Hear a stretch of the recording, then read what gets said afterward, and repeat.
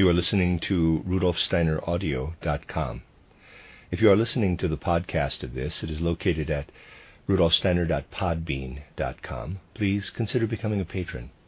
As well, there are two publishing houses, steinerbooks.org in America and rudolfsteinerpress.com in England, who are the sole publishers of Steiner into English and have given me permission to do these recordings.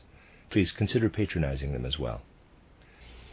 Lecture 9 of the lecture cycle by Rudolf Steiner, entitled According to Matthew, the Gospel of Christ's Humanity.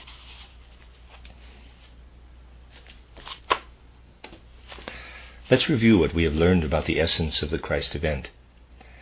In pre-Christian times, the human soul was able to ascend to the kingdoms of spirit only within the mysteries, and then only by suppressing normal eye consciousness, which today we experience in the outer physical world. With the appearance of the Christ came the possibility of maintaining eye consciousness as we enter the spiritual world, although for most individuals this possibility will become a reality only in the most distant future. This change was the greatest step ever taken in human and earthly evolution. All subsequent events in earthly history merely develop and apply the great impulse of the Christ event. To make this step possible, all the secrets of ancient initiation had to be recapitulated in a certain way. For example, in the ancient Egyptian and Hebrew mysteries, and this is still true today, aspirants experienced temptation while descending into their physical and etheric bodies. In the Greek mysteries, on the other hand, candidates for initiation experienced all the difficulties and dangers encountered when expanding into the macrocosm, another process we described in detail. The great outstanding individuality of Christ Jesus underwent both of these aspects of initiation to serve as a model for similar developments among all future humankind. In the mysteries, the I remained suppressed and somewhat dreamy, as the candidate's inner soul experienced an awakening of egoism and a desire for independence from the outer world. As we stated yesterday, we all depend on the outer world, since we cannot create food from nothing. Because we are controlled by our physical nature, we succumb to the illusion that we are seeing the world and its intrinsic glory, when in fact we are merely perceiving the consequences of our physicality. In the mysteries, all aspirants to initiation went through this experience, but their state of consciousness was different from that of Christ Jesus, who accomplished this step on a very exalted level. Hence, in certain respects, the reports of what students of the ancient mysteries experienced resemble the accounts of the life of Christ Jesus. Through the Christ, the hidden events of the mysteries emerged into the arena of world history as a unique historical event. Let's consider an incident that occurred repeatedly in the ancient world, especially during the centuries just before the Christ's appearance. Painters or writers often acquired information about initiation practices and incorporated it into a painting or a book. In either case, the description may resemble what the Gospels tell us about the Christ event. In certain ancient mysteries, for example, after undergoing specific initial preparations, an aspirant would stand with outstretched arms, allowing the body to be bound to a kind of cross, and would remain there as the soul left the body to experience what we described. When we find such a painting or text today, we recognize it as a traditional account of what occurred in the mysteries, and we realize that the Gospels simply document pre-existing practices. There are numerous examples of accounts or illustrations that seem to prefigure the Gospels. In my book, Christianity as Mystical Fact, I describe how the Gospels revive all the secrets of the ancient mysteries. Essentially, the Gospels simply repeat ancient descriptions of initiation. But why do events in Jesus' life recapitulate mystery initiation? Symbolic mystery processes had always taken place at the soul level, but now the Christ event raised them to the level of the I and recast them as historical events. We must keep this firmly in mind. If we recognize the Christ event as an historical reenactment of earlier initiation rites, adapted for different human circumstances, we can understand the parallel between ancient initiation rites and gospel accounts of the life of Christ. Let's describe this similarity more exactly. For those destined to perceive it, the Christ event in Palestine, the baptism by John in the Jordan, the temptation, the crucifixion, and so forth, fulfilled the Essene prophecies. In its essential points, the historical life of Christ in a human body corresponds to the stages of initiation in the mysteries.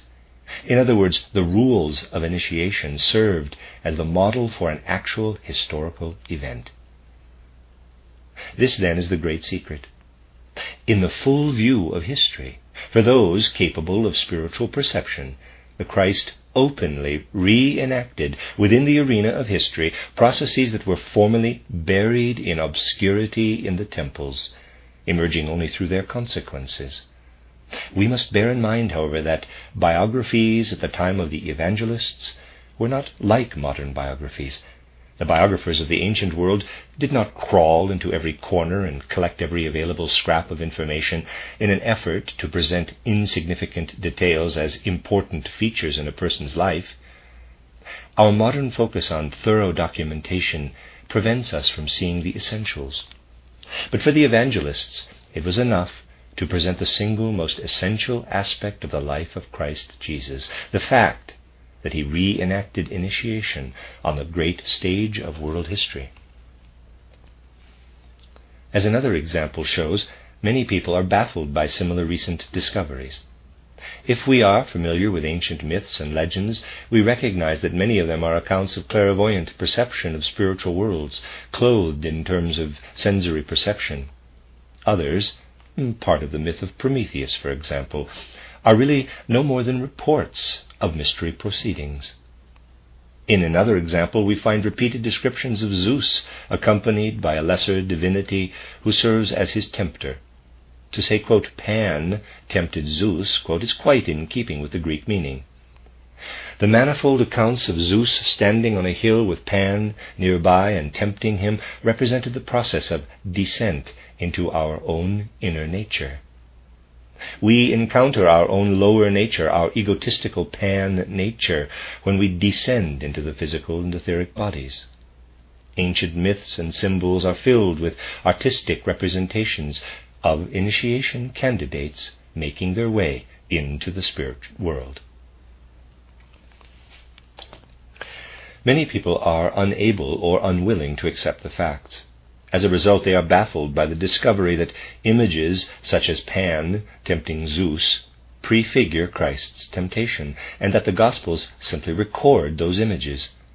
Such people erroneously conclude that because the Gospels are collections of myths, they do not describe anything of substance, and that Christ must be a fictitious figure.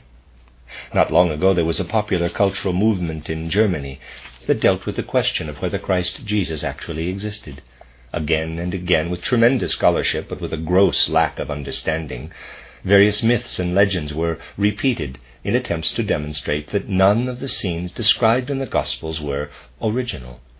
Today it is futile to try to convince people of the true state of affairs, which is known to those who understand spiritual matters. Modern cultural movements develop in truly bizarre ways, and I mention specific occurrences only because as spiritual scientists we are repeatedly called upon to refute seemingly scholarly arguments against the facts presented by spiritual science. What I have told you here is the true situation. Gospel accounts did indeed originate in the mysteries. The Gospels apply the secret of initiation to a unique individuality and a unique occurrence. The fully conscious I, reenacting what had previously occurred only in the mysteries and only under conditions of reduced consciousness. Hence it is not surprising to learn that almost none of what the Gospels have to say is new or unique. But earlier versions of the tradition had emphasized the need to ascend to the so-called kingdoms of heaven, which had not yet descended to the level of the human eye. It was a completely new idea that someone could experience the kingdoms of heaven within Malkuth, the earthly kingdom, while retaining I consciousness, which had always been suppressed during initiation. This is why Christ Jesus preached about the kingdom, as described in Matthew, immediately following his temptation. He had to tell people that it was now possible to maintain I consciousness during initiation, which had formerly suppressed the individual I and allowed other beings to enter. This was the essential new aspect of what Christ emphasized. Not only was his life a reenactment of initiatory events, but his sermon on the kingdom stated that everything previously promised to aspiring initiates was now available to all who experience the I within, as exemplified by the Christ. Thus we see the return of all the old teachings, but with one essential difference. Initiation could now be achieved within the I, whereas previously it could not. According to earlier mystery teachings, people had always looked up to the kingdoms of heaven. They realized that the blessings of the divine fatherly source of existence, while they did not descend into the human I, could be achieved by working upward while the I was suppressed. Only the details of attaining those blessings had changed. People had been told to look up to the kingdoms of the divine fatherly source of existence and wait for blessings to shine down upon them.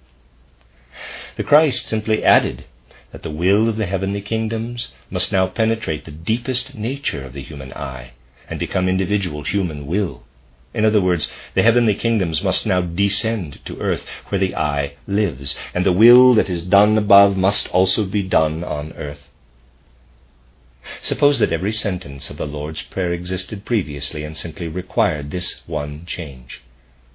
Those who perceive more profoundly and sense the subtle but essential nuances will not be surprised that the sentences comprising the Lord's Prayer may have existed in earlier times. Such nuances evade superficial thinkers who conclude that the Lord's Prayer predated Christ Jesus, though they are not concerned with the meaning of Christianity because they do not understand it. They simply conclude that the entire Lord's Prayer predated Christ Jesus.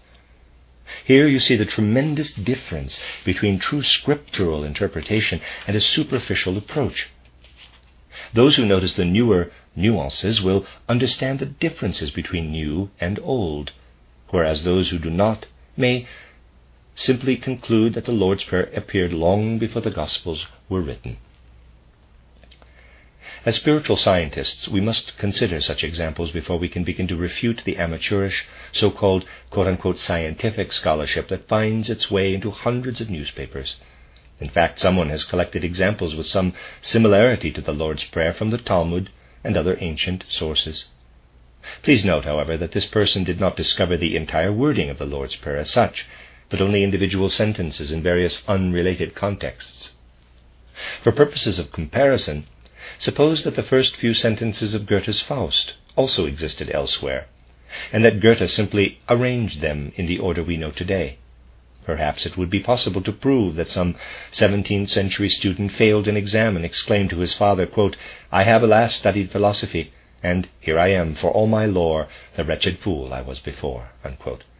Elsewhere, another student, failing his medical studies, may have said, quote, "I have alas studied medicine," unquote. Could we then suppose that Goethe simply combined these sentences to form the opening lines of Faust? This is a truly absurd conclusion, but the principles and methods behind it are no different from those we encounter in biblical criticism. The following sentences, cobbled together in this way, supposedly produce the Lord's Prayer. Our Father, who art in heaven, have mercy on us. Hallowed be thy name, O Lord our God, and thy remembrance be glorified above in heaven as here below on earth. Thy kingdom rule over us now and forever. The holy men of ancient times tell us to show mercy to all and forgive whatever they have done to us, and lead us not into temptation, but deliver us from evil. For thine is the kingdom of heaven, and thou shalt rule in glory forever and ever. These sentences were culled from a number of different sources. While they do indeed add up to something resembling the Lord's Prayer, they lack any hint of the great significance of the Christ event. None of these sentences says that the kingdom of heaven will descend to our level.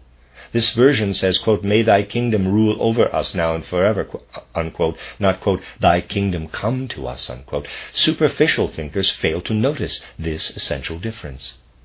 And despite the fact that these sentences were compiled from not one but numerous libraries, they exclude one essential sentence of the Lord's Prayer, namely, quote, "Thy will be done on earth as it is in heaven," unquote. In other words, quote, "May thy will intervene in the I," unquote. Even from the perspective of ordinary science, you can see the difference here between a semblance of research and a truly scientific method that considers every detail. And true research is indeed available when we are willing to consider it. I deliberately read these sentences from a published book, John M. Robertson's Christianity and Mythology. This book has been considered a modern gospel of sorts. A professor at a German university used it as the basis of a series of popular lectures on whether Jesus ever actually lived. As a result, Robertson's book quickly became famous and was translated into German so that those who do not know English could read it. Based on the facts I just described, the professor's response to his own question was that no available documents contain convincing evidence that Jesus ever existed as a person. Robertson's book is one of the best references in support of this position. Spiritual scientists, however, should be warned that there is much more to be learned from this book and its historical research into New Testament documents. Let me tell you about a typical example of such research, in quotes. According to Robertson, the Lord's Prayer is prefigured in all sorts of passages from the Talmud and far more ancient documents. He concludes that the Lord's Prayer is a compilation of previously existing prayer fragments, and that Christ's existence was not necessary for people to learn to pray in this way. On the very next page, Robertson quotes a few sentences from a Chaldean prayer tablet addressed to the ancient Babylonian god Merodach. Quote, in the Journal of the Royal Asiatic Society, October 1891, Mr. T.G. Pinchas published for the first time the translation of a tablet discovered at Saqqara in 1882, which includes the following lines addressed to Merodach. Quote, "May the fullness of the world descend into the midst of your city. May your commandment be obeyed for all time to come. May the evil spirit dwell outside of you." Unquote. And the scholar who was so impressed by this passage adds, quote, "Here we have a standard form of prayer that points directly to the Lord's Prayer and dates to perhaps 4000 BC." End quote. Now, can you discover any reasonable similarity between these sentences and the Lord's Prayer? And yet this man considered these few sentences a standard form of prayer that was simply copied as the Lord's Prayer. Such examples are considered legitimate research in this field.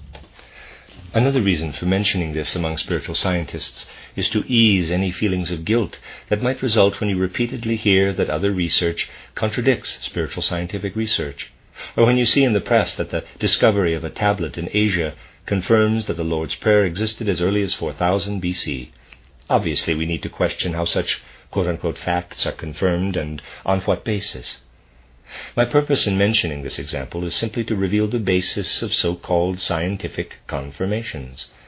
We will find such scholarship wherever we go, and it is useful to know that the evidence contradicting spiritual science is often full of holes. But let's continue.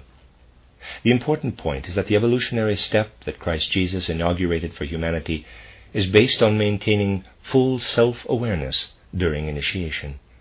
Christ began the initiation of the I. The I, as the fundamental core of the human being, is where all human nature comes together in our time. The other members of the human constitution are influenced by what Christ did on behalf of the I, as will become evident in very specific ways as human evolution progresses. This new development in human nature will become especially clear in these lectures.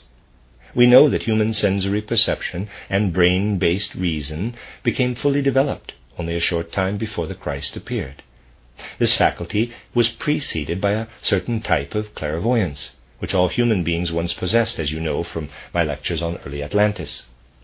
A certain level of clairvoyance persisted into early post-Atlantean times and then gradually receded.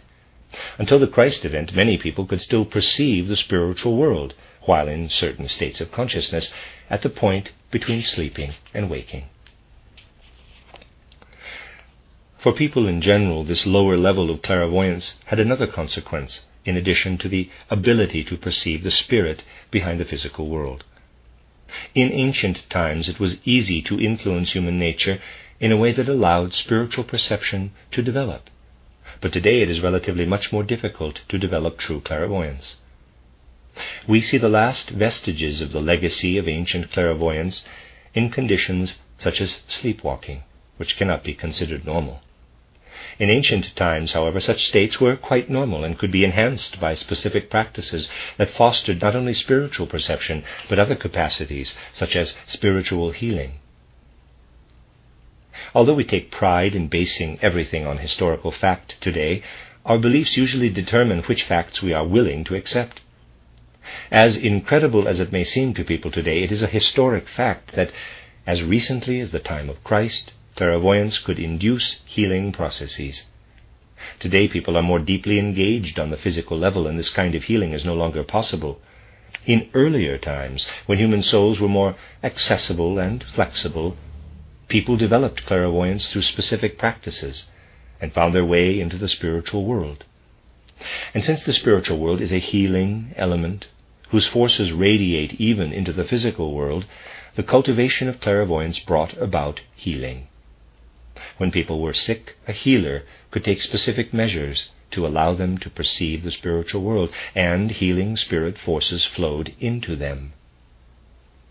At that time, this kind of healing was quite common. Quote, temple healing, unquote, as it is described today, is amateurish in comparison. Evolution has moved on, and since that time human souls have advanced from clairvoyance to a non-clairvoyant state. Thus it is not surprising that the Gospels tell us that, as a result of the Christ event, the spirit world is now accessible not only to those who have retained the ancient clairvoyance, but also to those who have lost it in the course of human evolution. Let's look back to ancient times, when human beings were blessed with spiritual perception and its riches. Advancing evolution eliminated this ability, and we became, quote, poor in spirit, unquote. But now the Christ has revealed that the forces of the heavenly kingdoms can flow into the eye, even as it manifests on the physical plane. As a result, those who have lost their clairvoyance, and hence the riches of the spiritual world, can now experience those spiritual blessings within themselves. From now on, those who beg for spirit are blessed, as well as those who are rich in spirit through ancient clairvoyance. The, quote, kingdoms of heaven, unquote, can flow into the human eye because Christ prepared the way. In other words, in ancient times, the ordinary condition of the human physical organism allowed the soul to partially leave it, thus becoming clairvoyant and, quote, rich in spirit, unquote. More recently, as the physical body has increased in density, which, by the way, cannot be proven anatomically, it has become increasingly impossible to become, quote-unquote, rich in the kingdom of the heavens. It is appropriate to say that the human condition today is poor in spirit, or begging for spirit. Nonetheless, the gift of Christ allows us to experience the kingdoms of the heavens. Thus, the first sentence of the Beatitude states the new truth of the physical body. To give you a full picture of how the Christ event affected the human eye, we must describe how this event blessed each member of the human constitution in a new way. The new truth of the etheric body can be expressed as follows. The etheric body houses the principle of suffering. As you know from some of my lectures, a living entity can suffer damage to the etheric body only if it has an astral body, but the seat of suffering itself is the etheric body.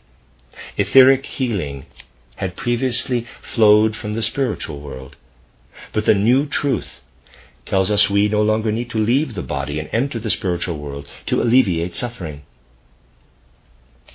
Because a new force has entered the human etheric body through the Christ, we can be comforted during suffering without leaving the body if we establish a new relationship toward the world.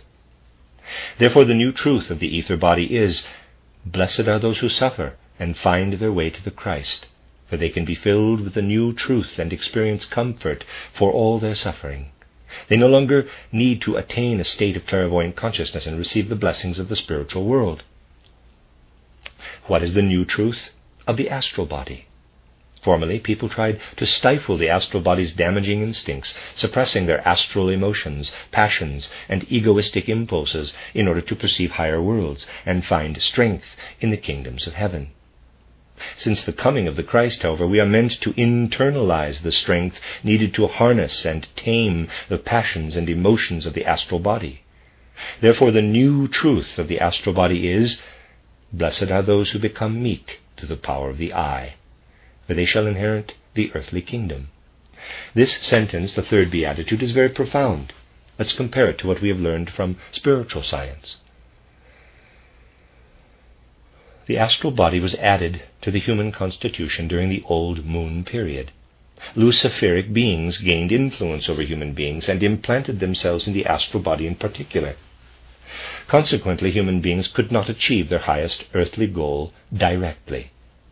As we know, the Luciferic beings remained behind at the old moon stage and blocked the appropriate development of humankind on earth.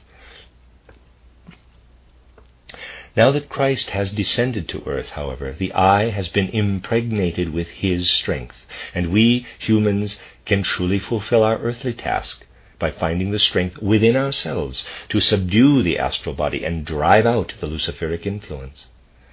In other words, we can truly accomplish the purpose of earthly evolution if we are, quote-unquote, meek and strong enough in ourselves to subdue the astral body so that we do not become angry without the participation of the I. This is the spiritual scientific meaning of the third beatitude. How will the other members of the human constitution be blessed or enhanced by the indwelling being of Christ? Like the body, the soul will be seized by the earnest and worthy power of the I.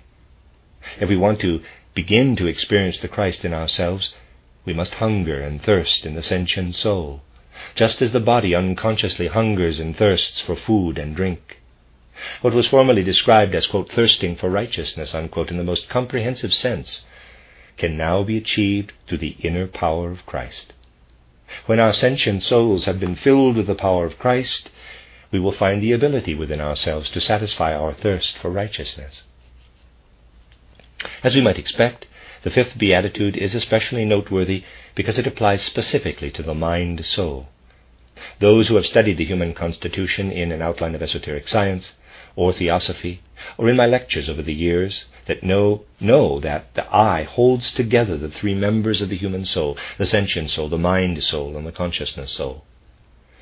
We know, too, that the I is only dimly conscious in the sentient soul, but comes into its own in the mind soul, where we become fully human. Our lower members, including the sentient soul, are governed by divine spiritual forces, but in the mind soul we become beings in our own right. The mind soul is where the I lights up. Hence, in terms of attaining the power of Christ, the mind soul is different from the lower members of the human constitution. Specific divine beings are at work in our lower members, the physical, etheric, and astral bodies, and the sentient soul. And the virtues we develop are returned to these beings. The mind soul becomes Christ-like, but must develop an attribute that is primarily human. When we begin to discover the mind soul, we become less dependent on the surrounding forces of divine spirit. The mind soul is human, and the virtues it develops through the power of the Christ are related to our peers. We do not beseech the heavens for those virtues, nor are they a reward. Rather, they flow to and from beings like ourselves. Virtues radiating from the mind-soul return in kind. Curiously enough, the fifth beatitude demonstrates this quality. Even inferior translations cannot conceal the fact that this beatitude is different from all others. Quote, "Blessed are those who show mercy, for mercy will be shown to them." Unquote. Radiating virtue shines back on us, as it must if we understand the spiritual scientific meaning of this statement. The next sentence refers to the consciousness soul, in which the I is fully expressed. It represents a new step upward. We know that the mind soul was beginning to manifest when the Christ appeared. Today the consciousness soul is beginning to manifest, and we are beginning our ascent back to the spiritual world. We first become aware of the self in the mind soul. But in the consciousness soul, the I develops fully and begins to regain the spiritual world. Those who receive the power of Christ find their way to God by allowing the I to pour into the consciousness soul, where they experience its pure form for the first time. By experiencing Christ in the individual I, and by receiving him into the consciousness soul, we find the way to our God. We have heard that in the physical body the I is expressed in the blood, and in the blood's central organ, the heart. The sixth beatitude, therefore, must state that the I, through the faculty it grants to the blood and the heart, also participates in divinity. And how does this sentence read? Quote, "Blessed are the pure of heart, for they shall see God." Unquote. The translation is not especially good, but it will do for our purposes. Thus we see how spiritual science illuminates the structure of these marvelous sentences, which Christ Jesus proclaimed to his intimate pupils after resisting temptation in the desert.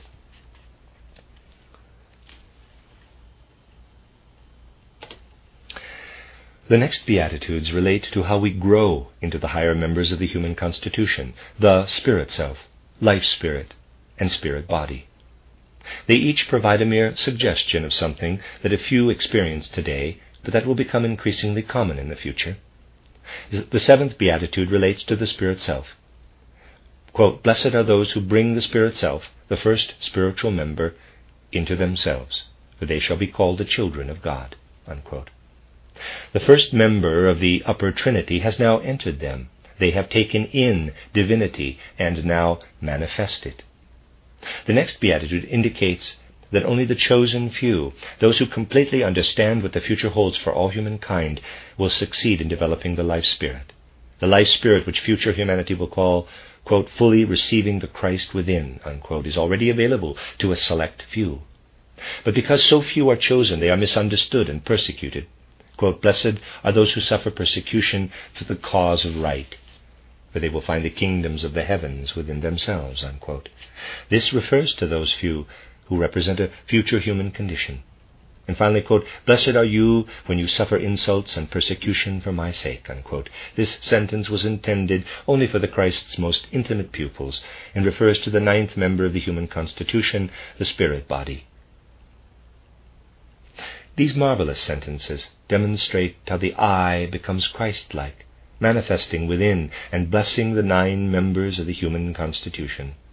These grand and majestic sentences, Matthew 5, 3-11, follow the temptation described in Matthew, and they describe how the power of Christ will influence our 9-fold human nature in the distant future. In the near future, however, the power of Christ will work in the so-called children of God, those specially graced few who are already illuminated by the Spirit self. It is marvelous to observe how the Beatitudes begin by specifically describing the members already present and become less specific in the last sentences, which apply to the distant future. And again, we encounter a superficial objection. In the book mentioned earlier, there is a chapter on the Beatitudes in which the author cobbles together sentences that superficially resemble the Beatitudes of Matthew. He has no idea, however, that the Beatitudes apply to the Christ-imbued human I, and so he has no inkling of their true significance. He tells of a Slavic Enoch, not the familiar Enoch, and his 9 so-called Beatitudes written very early in the Christian era, from which, according to Robertson, the true Beatitudes may have been copied. Quote, 1. Blessed is he who fears the name of the Lord and serves before his countenance without ceasing. 2. Blessed is he who pronounces judgment not for payment, but for the sake of righteousness, expecting nothing in return, for he in turn shall be granted a pure judgment. 3. Blessed is he who clothes the naked and gives his bread to the hungry. 4. Blessed is he who judges in favor of orphans and widows and stands by those who experience injustice. 5.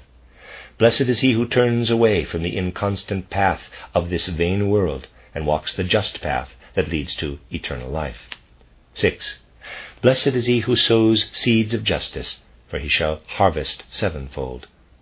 7. Blessed is he in whom truth dwells, so that he tells his neighbor the truth. 8. Blessed is he who has love on his lips and meekness in his heart. 9. Blessed is he who understands every word of the Lord and praises the Lord God. End quote. The sentences are all well and good, but if you liken them to the Beatitudes of Matthew, you have assumed the exoteric, superficial perspective of those who use the similarities among world religions to conclude that they are all the same. Such people miss the point completely. Although the Beatitudes of the Slavic Enoch list a number of good and universally valid principles, they really have nothing to do with that time of transition when the power of the eye was being introduced into human nature. Only when we acknowledge this essential aspect do we notice that human evolution is constantly progressing and moving from one stage to the next. Individuals are not born into physical bodies in a later millennium to repeat their earlier experiences. They must experience the progress that humankind has made in the interim. This is the meaning of history and the meaning of human evolution. And every page of Matthew speaks of this meaning. The end of Lecture 9, given in Bern, September 9th, 1910.